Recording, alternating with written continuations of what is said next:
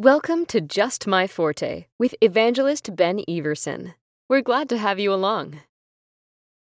You're so judgy. Stop judging me. That's what we're going to talk about today on the podcast. Thanks for joining me. If you wondered what in the world was going on there for a second, well, that's just kind of the attitude that a lot of us hear when someone doesn't want to be called out for what they're doing as wrong. That is the problem because we're trying to self-justify. Boom, we're getting right into it, aren't we? Ben Everson here. Thank you for joining me today on the podcast. I'm so glad to have you along. And I am coming to you from traveling on the road. I'm on the road most of the time with my family. We've been doing this for just about 20 years, traveling around the United States and other countries, sharing the Word of God in music and in message. And it's a privilege. It really is. And one of my passions is to help people better understand the Word of God. We can't obey the Word of God as well if we don't understand the Word of God. And the passage I want to get into today briefly, because we try to keep things pretty straightforward here on the podcast.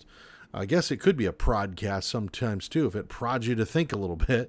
But Matthew chapter 7, verse number 1 says this: judge not.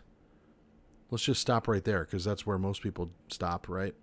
Judge not. In other words, Jesus says you're not allowed to judge me. You mind your own business. I'm doing whatever I want to do. You're not allowed to judge me. In fact, are you perfect? Well, then don't judge me. That, which is kind of a separate thing, actually, we'll deal with in a second, because that's assuming that the thing they're doing is wrong, or else they wouldn't say, are you perfect either? That means they're assuming that you think the thing that they're doing is wrong, right? Well, that's why they're bringing it up. Judge not, judge not, judge not. As though that's the only thing that Jesus said in that passage. Judge not, that you be not judged. What's he talking about there? Well, we're living in a time in our culture where, hey, you're supposed to be just tolerant of everybody else. In fact, we're moving past that. And it's, if you don't celebrate who I am, that flies in the face of what God says I ought to be. If you don't celebrate that, then you're not tolerant. You need to adjust your churchy ways to get with the program. That you're judgy. Some people even will say, well, only God can judge me. Well, you know what? Ultimately, that's true. As far as eternal rewards or eternal punishment, it's going to be God that's the judge. That's right. But you know what? This is not a warning against us speaking out against what's wrong. In fact, we're told in other places in Scripture that we're supposed to judge righteous judgment. John chapter 7, verse 24 is talking about judging. Judge not according to the appearance, but judge righteous judgment. In other words, we are supposed to judge. Let's just make sure we're judging the right thing. Jesus said, by their fruits ye shall know them. What does that imply? That implies that there is something external to a person, the fruit of their life. And it may not, they might talk all the flowery words in the world, but if their life doesn't back it up, and it in fact contradicts what they claim to believe, we have the responsibility to judge. So someone who says, well, judge not, challenge them. Do read the rest of the passage. Read the rest of the passage. It's kind of like saying the Bible says there is no God. Did you know that? It does. It does say that. It says the fool hath said in his heart there is no God. Oh, well, if we leave that part out, it makes it seem like the Bible's saying something it's not. Isn't that right? Same thing is true with this. Judge not. Well, judge not what? Well, he's saying judge not that you be not judged, right?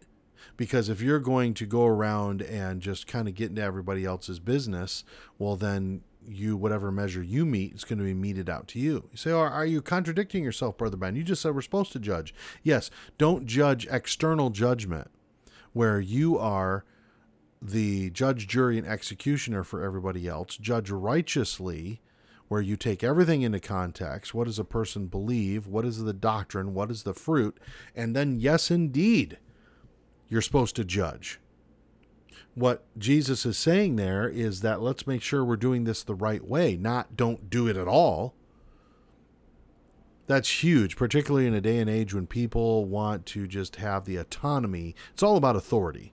They want to have the authority to basically set up their own life however they want to set it up. And if you challenge them at all, well, then you're the one that's the problem. How often is that? I saw a cartoon that it's hard to describe, but I'll do my best. That, 50 years ago in our schools, maybe even 40 years ago in our schools, if Johnny got a bad grade, it showed his parents at home approaching Johnny with his report card that had an F on it, saying, "Johnny, you got a bad grade. It's your fault. You need to improve your grades." And nowadays, the cartoon stated that Johnny comes home with an F, and the parents take Johnny into the teacher, and they blame the teacher, and they say, "Teacher, why did Johnny get an F? You need to improve his grade." Like, it's not his fault. Our kid would never deserve an F because he's just wonderful in grade, and, et cetera, et cetera. That's the age in which we live. Well, praise the Lord for biblical principles, biblical content that doesn't change, biblical principles that never change. And friends, this is one of them. Yes, we are supposed to judge. Judge not, and just leaving it there is incomplete quoting of Jesus. Incomplete quoting of Jesus. In fact, it's so incomplete that it turns Jesus into a liar. And Jesus is no liar, friend. Let God be true and every man a liar. So if someone just says, judge not, hey, they're trying to say that that's all Jesus said. No, friend, he said a lot more than that. In fact, you can read the rest of that passage, and you'll find a lot of wonderful biblical principles straight from the mouth of Jesus that fly right in the face of people who want to claim that we're not supposed to ever judge anybody for anything, because that's a lie. Well, hopefully this was an encouragement to you, just kind of, machine gunning it out there here, but it's true. It's true. We're responsible to discern. By the way, I almost forgot this one. How about Hebrews that tells us we have to have our senses exercised to discern good and evil? That's judging. You realize that? That's judging. And it takes exercise. That word behind there is gymnasio, right?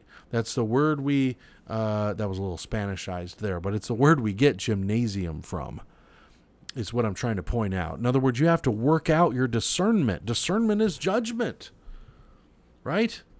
That's so vitally important. We're told that in Ephesians, that we're supposed to hold fast to what is good, Paul tells us. Right? I'm sorry, I misquoted. That's Romans. Therefore, be not unwise, but understanding what the will of the Lord is, right? And later on he says, prove all things. That means we're supposed to be in a mode of judging. We're supposed to be in a mode of discerning. And that includes the people we're around. Well, thanks for joining me here. If you want to help me out, it'd be great for you to leave a 5-star review on Google Podcasts or Apple Podcasts, wherever you might be listening to this. Share it with someone else you think it'd be a blessing to, and we'll talk to you soon. Thank you so much for joining, and hopefully it's a blessing to you. Thanks, and we'll see you in the next episode. Thanks for listening. Just My Forte is produced by Bible Revival Ministries. For more information, go to BibleRevival.com.